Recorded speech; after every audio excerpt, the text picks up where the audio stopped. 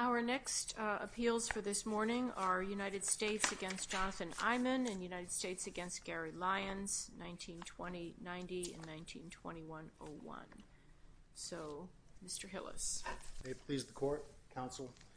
My name is Daniel Hillis. Along with Gareth Morris, we represent the defendants. I'm going to talk about some things collectively that pertain to both of us, but I will begin by asking the court if it has questions about the reasonable expectation of privacy that my client was found not to have in either the car or the plane. If the court doesn't have questions, I'll rely on my briefs. Questions? No. I mean, it seems to me that if you're a passenger in this instance, the law seems pretty clear that you don't. Have standing, Your Honor? Have a reasonable, I don't like the terminology standing, but have a reasonable expectation of privacy. I don't mean to fall in bad habits, but since standing is often used as shorthand, if I say the term, it's only because of that. So the law is not emphatic on that, Your Honor. There's a multi-factor test that is applied in Carlisle that we're supposed to look at, and it does not say that a passenger's status, a determination that he is a passenger as opposed to the driver, means that he doesn't have a reasonable expectation of privacy. So I had one random question about this, and maybe you have at the tip of your fingers the answer. So here we have Mr. Eymann's in the airplane, the Cessna, for lots of hours, and he's also in the loaner car, whatever you want to call it, the courtesy car that they keep at the airport. And the courtesy car reminded me actually less of a rental car and more of a taxi cab. So I wanted to know if people sitting in a taxi cab who maybe I was envisioning myself in New York desperately trying to throw my suitcase into the back seat of the car along with myself before they drew off. So is there a reasonable expectation for that taxi cab passenger? Yes, because so long as you've got what you would call the limited possessory interest by virtue of the fare that you pay, you have an expectation of privacy. I don't think society would be prepared for police or bystanders to come in and pull you out of the vehicle and you're free to their rummagings around. And furthermore, I don't think that it's an apt comparator to say that it's a taxi or that it's a rental car. Here it's like a loaner that you would give, say, a spouse or a child or somebody else to let them use this car. That's what this is akin to. There's no rental agreement. The undisputed evidence is the keys are basically there. Yeah, with Mr. Lyons. I mean, but your client is Mr. Eymann, right? He is. And yet the testimony, the unrebutted testimony, Your Honor, is that that the courtesy vehicle is there for pilot, passenger, and crew. And there's no distinction among the three groups about who has superior rights versus one and another.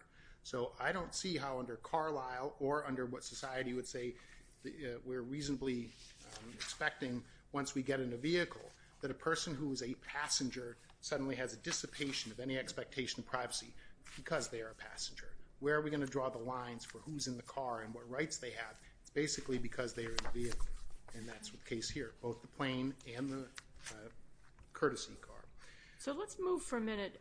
Why, as soon as Mr. Eymann concedes that he's got personal use amounts of marijuana in the car, why isn't that the end of the game for him?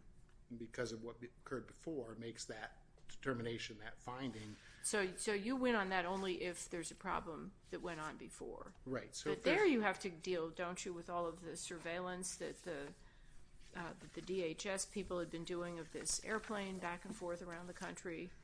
Glad you used the word surveillance because that's what they said you should be doing. They don't say interdict. They don't say arrest. They don't say perform a Terry stop. And so if we're to look at what the officers knew who were there in Litchfield, they knew nothing more at the time when they made the decision to interdict than what the person from the AMOC, well, I may use that as an abbreviation. Yes, the Air Marine Operations Center. Yes. So Air Marine Operations Center said that the pilot, the plane, and the passenger are non-suspect. And then it goes to Agent Spencer, who says conduct surveillance. If we're to have collective knowledge, this is all the knowledge that's been collected, and it doesn't tell anybody who's there in Litchfield to go ahead and perform an arrest or to make a Terry stop. Yet that's what they do exactly. Well, so they list on pages 7 and 8 of their brief the things that caught the attention, I'll just say, of the law enforcement officers, the center. The suspicious box. The box, yes. No, through or near, they say, because I guess there's some testimony that it wasn't through the serious storm. and they use these little bitty airports like Litchfield that nobody's going to be watching them. So if you use one airport, that means that you are now suspect. Well, taken in the totality, as they all say. This airplane's flying a pretty long distance from California to Allegheny County, Pennsylvania, and back again. It will be an exceedingly poor rule if now people in rural communities are under heightened suspicion by virtue of where they live, because folks in Chicago, where there's probably a lot more drug use and transit through airports, are non-suspect. Your Honor, I don't think that's supported by the evidence. Well, that's not what I said either. I said taken together. You're right, Your Honor. I'm not trying to put words in your mouth. I'm saying that this can be the natural consequence of trying to determine between rural. The government study shows that self-service gas at these closed airports is about 40 cents a gallon cheaper. Your Honor, I don't think that it's fair to call that a study, but there was some... Okay, that's the GATA. That's to pull out another acronym here. A non-peer-reviewed item prepared by law enforcement that's never been tested in any fashion. That's exactly what they said. And if you look at what it is, it does not look like much of a compilation based on anything other than people's suspicions that are in some way considered valid by the folks who wrote them. Okay. Can I ask you, Mr. Hillis, have Mr. Eymann and Mr. Lyons, have they served prison portions of their sentence at this point? Mr. Eymann is still in FCI Taft. He has not been released. He's still in custody. And Mr. Eymann is in custody, and Mr. Lyons is as well. Both men are in custody. Both now in custody. Yes. And even if they're to be released, Your Honor, we would have the matter of their conviction, which we would be contesting. So if I may turn then to why we believe that there's an arrest, we think that the factors that are established in this court's jurisprudence under Borostowski strongly support finding an arrest here with the en masse presence of law enforcement. Never mind you, of course, that collective knowledge and anything else that we are going to talk about earlier being limited to surveillance. They come out, they are armed, they are in body armor, their weapons are visible, they've got multiple police cars, lights are on, documents are taken, money is taken, they are surrounded, they are not allowed to go to the hotel where they're supposed to be staying, they have no place to retreat to. These are all strong factors under Howe's and other cases, not only from the Supreme Court, but from this court, like Borostowski, that tilt this very definitely to an arrest. Were we not to have an arrest? Are we to place any weight in the government's comment that there was only one parking place left in the hotel lot, so they had to pin in the car? No, because as we pointed out in the reply brief, Your Honor, the fact that there's one spot left doesn't greenlight the government to come in and surround you and keep you in it. So they should have been allowed to leave regardless of the number of spots. They've positioned their cars purposefully to avoid the suspects from now departing. That communicates to a reasonable person they're under arrest and not free to leave. That's, again, indicia of arrest. And so the government might want to say, we did these things because they came at night, so nighttime's not a factor. But it's an objective factor. Same thing with surrounding a person. It doesn't matter how many parking spots there are. If you have impeded somebody's ability to leave, then that demonstrates custody. And it's as simple as that. Time of day, same thing. To say nothing how that undercuts the government's argument. If they say these people were going to go in a hotel room, so there's nothing to fear here about this. This is... Maybe a quick word about inevitable discovery. The government argues that they followed them to the hotel because they were curious about them, but that they were going to go back anyway with the dog to the plane. Can't rely on inevitable discovery when the evidence here at suppression transcript, page 329, if I recall correctly, is from the chief of police, under whose control the dog is. The canine handler works for the chief. The dog is a part of his forces, if you will, that he can deploy. And he says nowhere that he would absolutely have deployed the dog. It depended on what happened in the parking lot first. So they cannot show a course of events, an independent course of events, that would have led to the absolute deployment of the dog at the airport. So they cannot make inevitable discovery work. This is to say nothing about the reliability problems. So if you bring this dog that is unreliable because it actively alerts and it passively alerts, when a dog does those two things, there's no third option. So what is it about the dog's conduct that shows that what it is doing actively or passively demonstrates the reliability necessary for probable cause to allow under Harris the use of that dog? So I think, Your Honor, you can pick between those two things that are both just they're taking away from the government's rationality based on the facts that are in this record. If you were to say that Aerie is reliable, and we take great issue with that under the Simpson case from the 10th Circuit, under Bentley from this circuit, but if you were to say the dog's reliable, you still have this problem with the testimony of the chief, and there is nobody who is there who has a dog other than the chief, and so they cannot show the inevitable discovery. When was the dog called? Aerie. No, not its name. Oh, I'm sorry. At what time? Ordered to the scene. About 15 minutes into the stop. At the hospital? At the hotel, rather? In the hotel park. Okay, thank you. Yes, Your Honor. All right. Thank you very much, Mr. Hills. Thank you. Mr. Morris? May it please the Court. The most credible witness as to whether there was an arrest immediately when these 8 officers and 6 cars and flashing lights showed up at this parking lot is Chief Wilkinson, who testified in the state court that they were arrested. He was asked, was Mr. Eymann arrested at that point? He was in custody, yes, sir. Didn't he change his testimony later, though, at the federal hearing? He did, and 3 times in our brief, we alluded to the fact that the testimony had shifted, because when he gets to federal court, he has very different testimony. He says, oh, well, I actually meant an investigative stop. It was brief. And but his testimony in the state court was sufficient. Was his testimony that he didn't understand in the state hearing the difference between his Terry stop and an arrest? No, there was never any direct comment.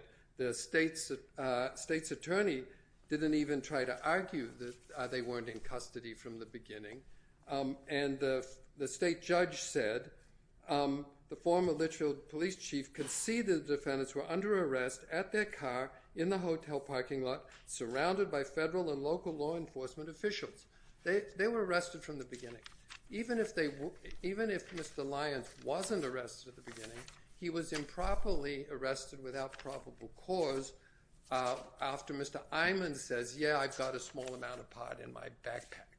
And that allows me to say that mere propinquity to another defendant is not a reason to arrest everyone. And the district court relies only on one case, and that case is clearly distinguishable, and we do that in our brief. It was Maryland versus Pringle, and it's very different, and I won't take my very limited time to say why. The third point I wanted to touch on is that Mr. Lyons was frisked, and in the course of that frisk, the officer finds cash and touches it and asks him what it is. And I think that's all okay, because a Terry frisk must only be with respect to whether there are weapons and whether there's a danger to the officers. And but then what's undisputed is that this Terry frisk is then followed by them taking that money from him. And it's later used by the district judge to say, oh, well, this is a factor on why he should have been arrested.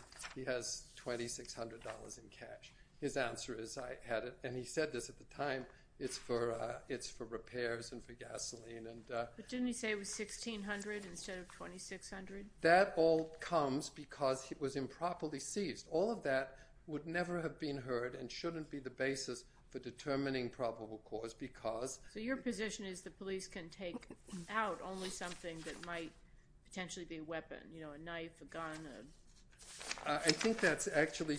I hate the term black letter law, but Minnesota versus Dickerson says, if the Terry protective search goes beyond what is necessary to determine if the suspect is armed, it is no longer valid and its fruits will be suppressed. I think of all the issues in this case, that one is we should win on. And it's important because the judge really doesn't have much of an argument, respectfully to the district judge, to find probable cause. Eymann's admission he's got this small amount in his backpack, which is verified, just simply doesn't suggest... Doesn't bring in Mr. Lyons. I don't think so. Yeah. And then the judge has 3 other things she mentions, that he became faint when this massive SWAT team like pounce comes upon him, I'd be faint too. And secondly, that there's this mysterious box which never even gets to inventory and seems irrelevant to me as to whether or not... That's with the coffee maker in it? Yeah, I mean, that one's sort of silly. And even when Agent Harrington talks about They it... took the coffee maker and left the dope on the plane. Except for what was in the backpack. Yeah. So, so the only justifications other than Eymann's arrest for arresting Mr. Lyons, and this is important because he would be free to go, are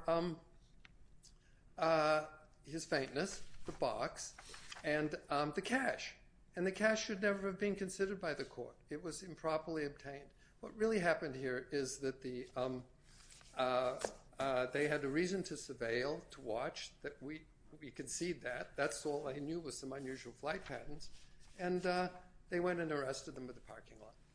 Okay, thank you. Mr. Yance.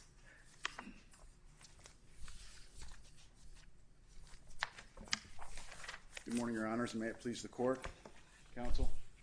My name is Victor Yans, and I represent the United States. I'd like to first start with an item that Mr. Hillis raised with regard to inevitable discovery, because I do think this is a very important argument for the government. And I think it's important for the Court to understand the excerpt of the testimony to which counsel referred.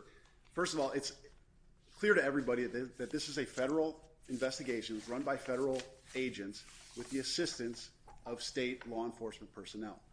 The very first act that the federal agent did when he received this tip hours before the plane touched down was to arrange for the availability of a canine.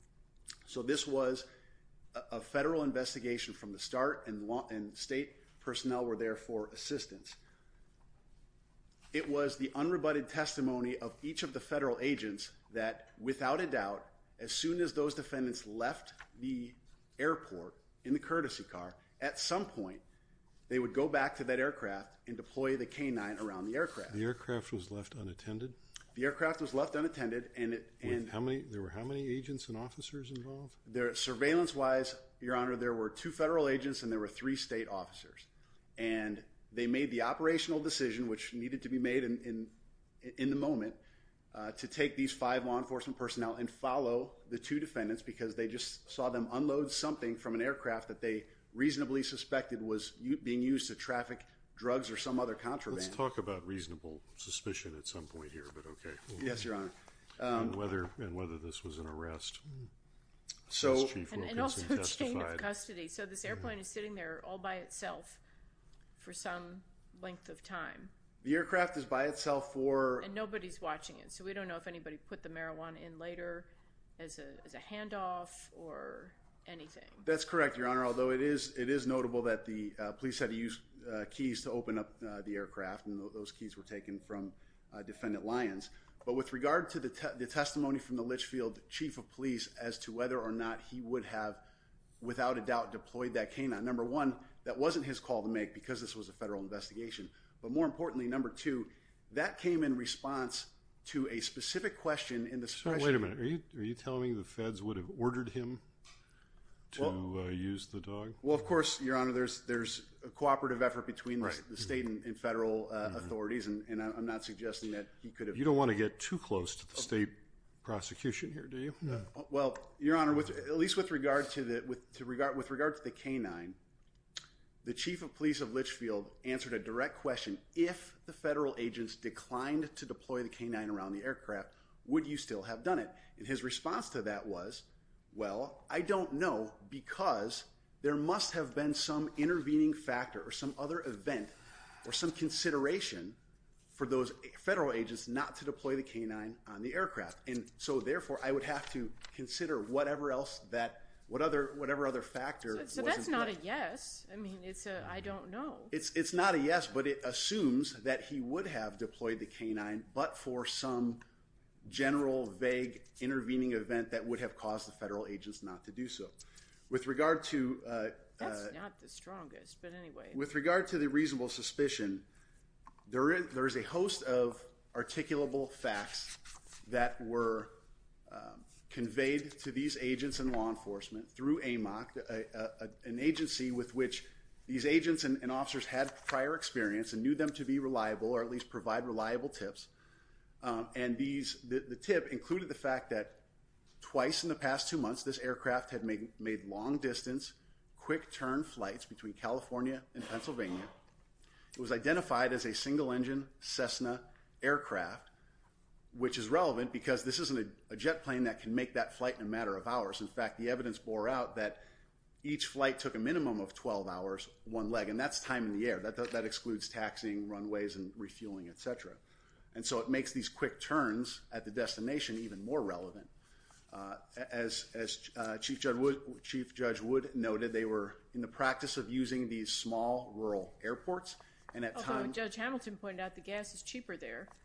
And that's certainly Why not save some money? As the government's own resources point out. And the AMOC advice was simply be on the lookout, right? The AMOC advice was simply be on the lookout because the underlying assumption with all of this was that this plane was going to touch down in Litchfield, refuel, and then continue on to its destination, which would have been consistent with prior travel patterns.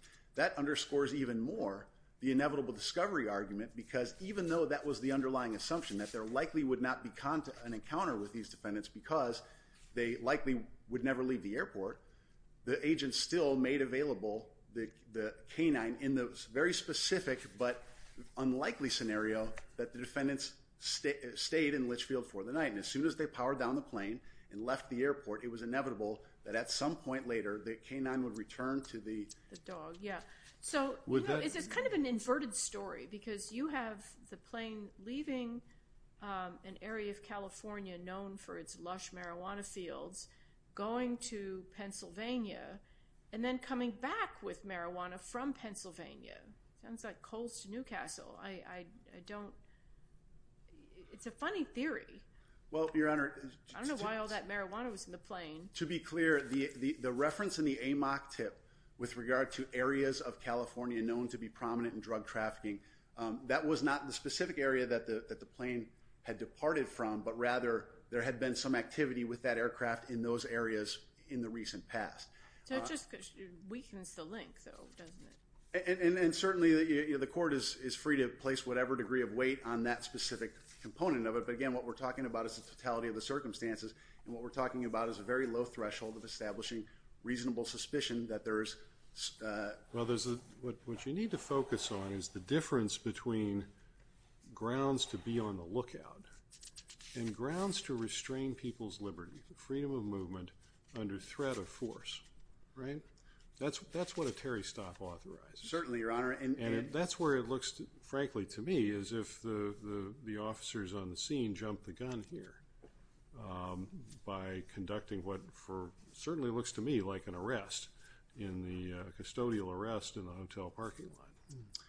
Well, Your Honor, with regard to the standard for being on the lookout, there is no standard. So really all we're talking about is the standard, does it rise to reasonable suspicion to effect the Terry stop? And given the 2 quick turn flights in the prior 2 months. Does the government have any evidence about how law-abiding pilots use their planes for long trips like this? Not in the record, Your Honor. But no, in the GATA analysis here, looks like some of these old drug courier profiles, travels alone, travels in pairs, travels in groups. That is, stops at remote closed airports to refuel, stops at open airports and refuels in the open. It doesn't provide any individualized grounds for suspicion that I see. I understand why they would have said, well, it's an odd pattern, let's keep an eye on this, but I don't see grounds for restraining liberty. Well, the one individualized factor that was present in this case was that the pilot of this aircraft, Defendant Lyons, had recently exited bankruptcy, and although that's perfectly legal, but it's part of the analysis, Your Honor. And bankruptcies have been running. I don't know exactly which year this was, but they were running about $1 million a year altogether, including all types, personal and business. They're down to about $750,000 a year. So that's pretty inclusive. His bankruptcy ended in 2012, right? In Yes, 2012, that was back when they were a the million year a prior. year. Pretty bad times. Well, and certainly, And AMOC reported plane owner and pilot are non-suspect. He notes the flight through bad weather and also notes that Mr. Lyons is medically qualified and an instrument-rated pilot, right? correct.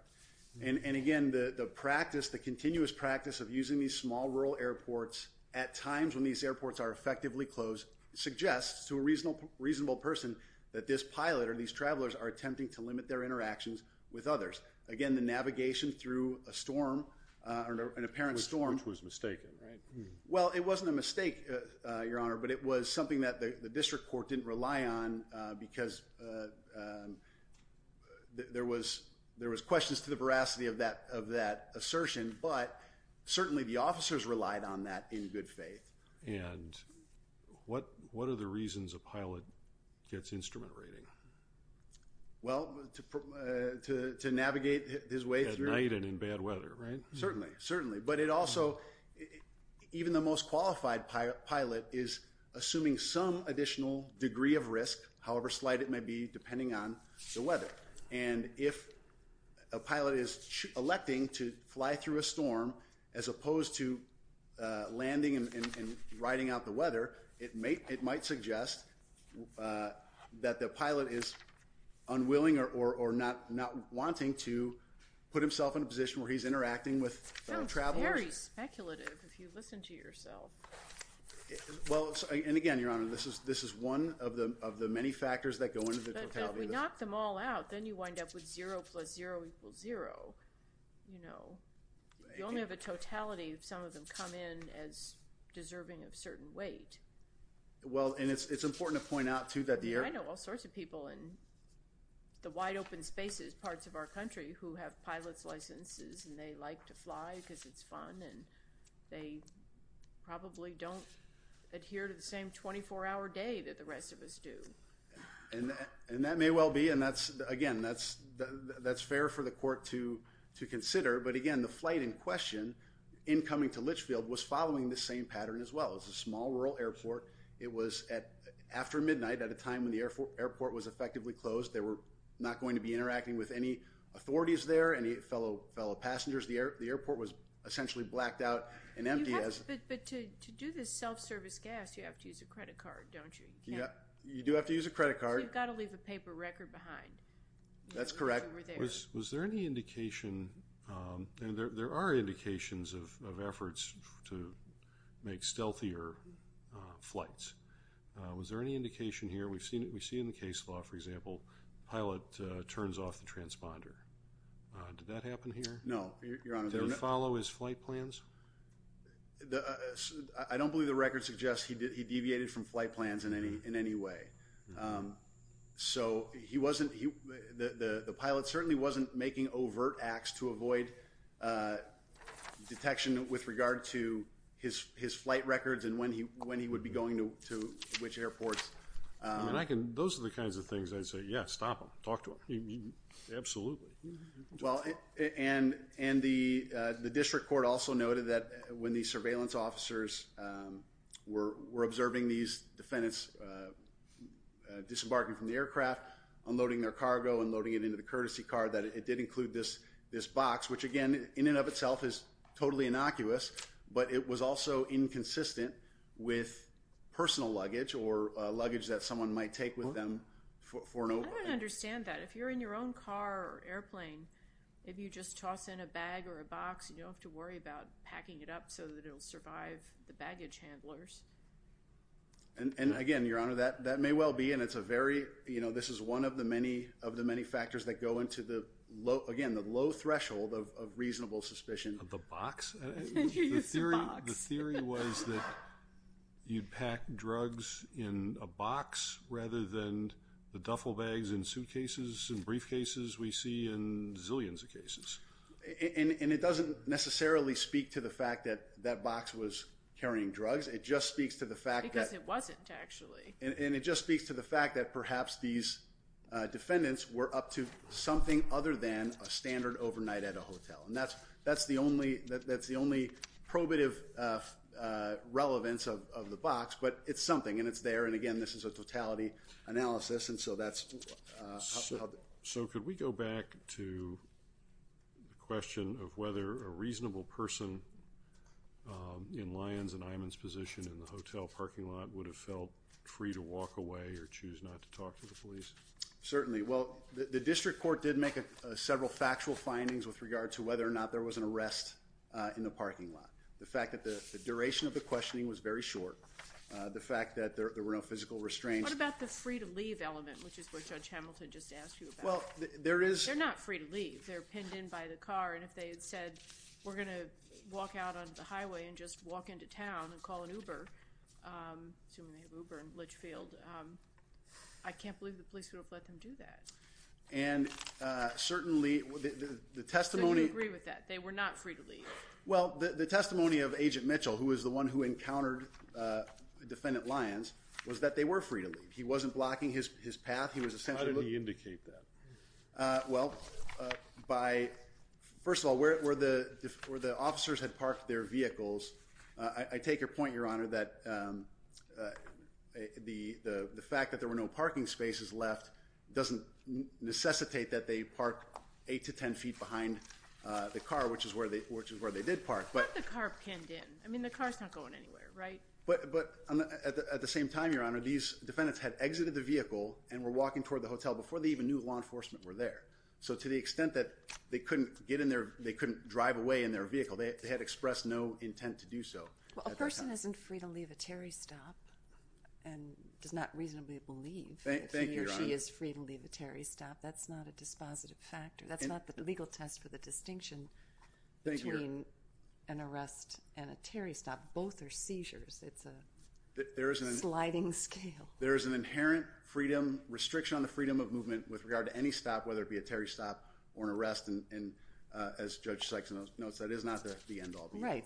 The test is whether a reasonable person would believe that this is an arrest. Thank you. What the law would recognize as an arrest. The officer's subjective beliefs are irrelevant, so what the chief of police, the local chief, said in the state court hearing is irrelevant. Unless it was communicated. If he had been on the scene and said, you're under arrest, then it would be an important factor. It should carry the same weight, Your Honor, as the government's witnesses who testified that they were not under arrest. Could you address, counsel, which you did not in your brief, the change in testimony? I frankly am really troubled by that, given the history of this case. And I can't imagine that a police chief and senior lieutenant didn't know the difference. Well, Your Honor, unfortunately, as counsel noted, the record is not developed enough to determine at the suppression hearing the nature of his prior testimony and whether there was a misunderstanding of the law. I mean, I take your point that we hope that all of our law enforcement officers know the difference between a Terry stop, an arrest, a temporary detention. Did the chief explain his change in testimony? He did not, and I would just point to the same point that Judge Sykes made, which is really it's not his call to make. This is an objective standard, not a subjective one, and so this... But he's an objective observer. He certainly could comment. He plans the circumstances. It appeared to me that he was free to leave, or it appeared to me he was detained but only temporarily, or it appeared to me, objective findings have to be made from data on the ground. And he's an objective observer, just the same way... He changed his story. And his testimony, again, should carry the same weight as the other witnesses who were also objective observers who said, no, this was not an arrest. So we should pay no attention to what the government agent said either, in your view, since you don't want us to pay any attention to the... That's my point, Your Honor, is it could be probative of something, but it's... Why isn't just the position of the cars, the physical layout of the parking lot, the behavior, the duration, Lyons winds up in the car after the fainting episode. We all know that you gave him some water. That was fine. But those are the objective facts. That's correct, Your Honor, as are the fact that no officer drew their weapon, issued any commands, even raised their voice. The duration of the questioning was very, very short, and it was the majority of that questioning was related to this medical episode that defendant Eymann had. And so, again, given the totality of the circumstances, it was not an arrest at that point. It's Lyons who had the medical episode. Thank you, Your Honor. I apologize. Thank you. All right. Well, I think we need to leave it at that, and we appreciate your presentation. Thank you. And we've gone over on this side. I'm not sure, Mr. Hillis or Mr. Morris, if somebody has rebuttal. But we can give him 2 minutes to balance this out. Appreciate the extra time, Your Honor. For the inevitable discovery, it's not the federal agent's dog. It's the Litchfield Police Department's dog, under the chief's control, his dog, his call. It's as simple as that. Unless the testimony was unequivocal that the dog would be deployed and it's not here, then I don't think that they can meet their burden under the not to be lightly invoked exception to the Fourth Amendment warrant requirement. That's what we say of these things like inevitable discovery. They are lightly invoking it here. They say there was no likely encounter if the men if the men stayed at the airport. That seems to be counter to the narrative that we heard elsewhere, that the police had to come in and would always search because of the potential presence of drugs. So I think that undercuts the claim that law enforcement would always have made contact, which is one of our contentions here anyway. I misspoke when I said that the AMOC official said that there was a passenger in the list of people that he said was non-suspect, the plane, the owner, the pilot. He said nothing of the passenger. I think that actually helps us. There's no mention of a passenger who's under any sort of suspicion. That'd be Mr. Eymann. The government does a fine effort in taking individual factors from cases to say this doesn't indicate a stop or an arrest and pieces these things together. But if we look at cases like Borostowski that actually look at the totality of circumstances, or Frosty versus Bookler, we find a lot of similarities here that definitely tilt this into the direction of an arrest. And I think that that's important to look at a case that considers truly the totality of the circumstances or house a case like that. The testimony, while it may have changed from Chief Wilkinson, Lieutenant Jarman said the men were always under arrest. And also, you don't have to draw a gun to show that you're under arrest. A visibly armed law enforcement officer communicates a great deal, and there's no contest here. These officers were visibly armed. With that, I have nothing else. All right. Well, thank you very much, and we thank you, Mr. Morris, for accepting the appeal. I have 1 minute. I didn't get any rebuttal, and I got 3 minutes. Oh, well, yeah, we went actually close to 4 minutes over with Mr. Yance, so you can have a minute. Thank you. Only to direct the court's attention to 3 places in our brief where we talk about this changed testimony. Page 6, we said Wilkinson reversed his state suppression hearing testimony concerning when Eymann and Lyons were arrested. Page 9 to 10, the government should not have been allowed a do-over at which the same witnesses offered altered testimony that conveniently improved the government's case. And at page 16, we said, in discussing collateral estoppel, that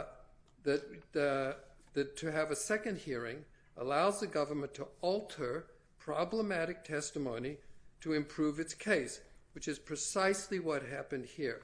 My point is that the government's brief does not in any way respond to those 3 separate direct statements about altered testimony by the person who was present observing the circumstances at that airport. Isn't that just a subject of impeachment as opposed to I think it is.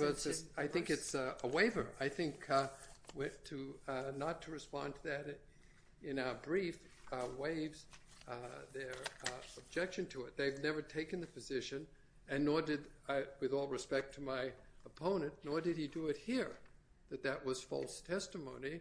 He's never quarreled with it. That it's accurate. That's all I want to say. All right. Well, thank you. As I was starting to say, Mr. Morris, I believe you took this case by appointment. We appreciate your efforts on behalf of your client. Mr. Hillis, we always appreciate the efforts of your office in these cases, and thanks, of course, also to the government. We will take this case under advisement.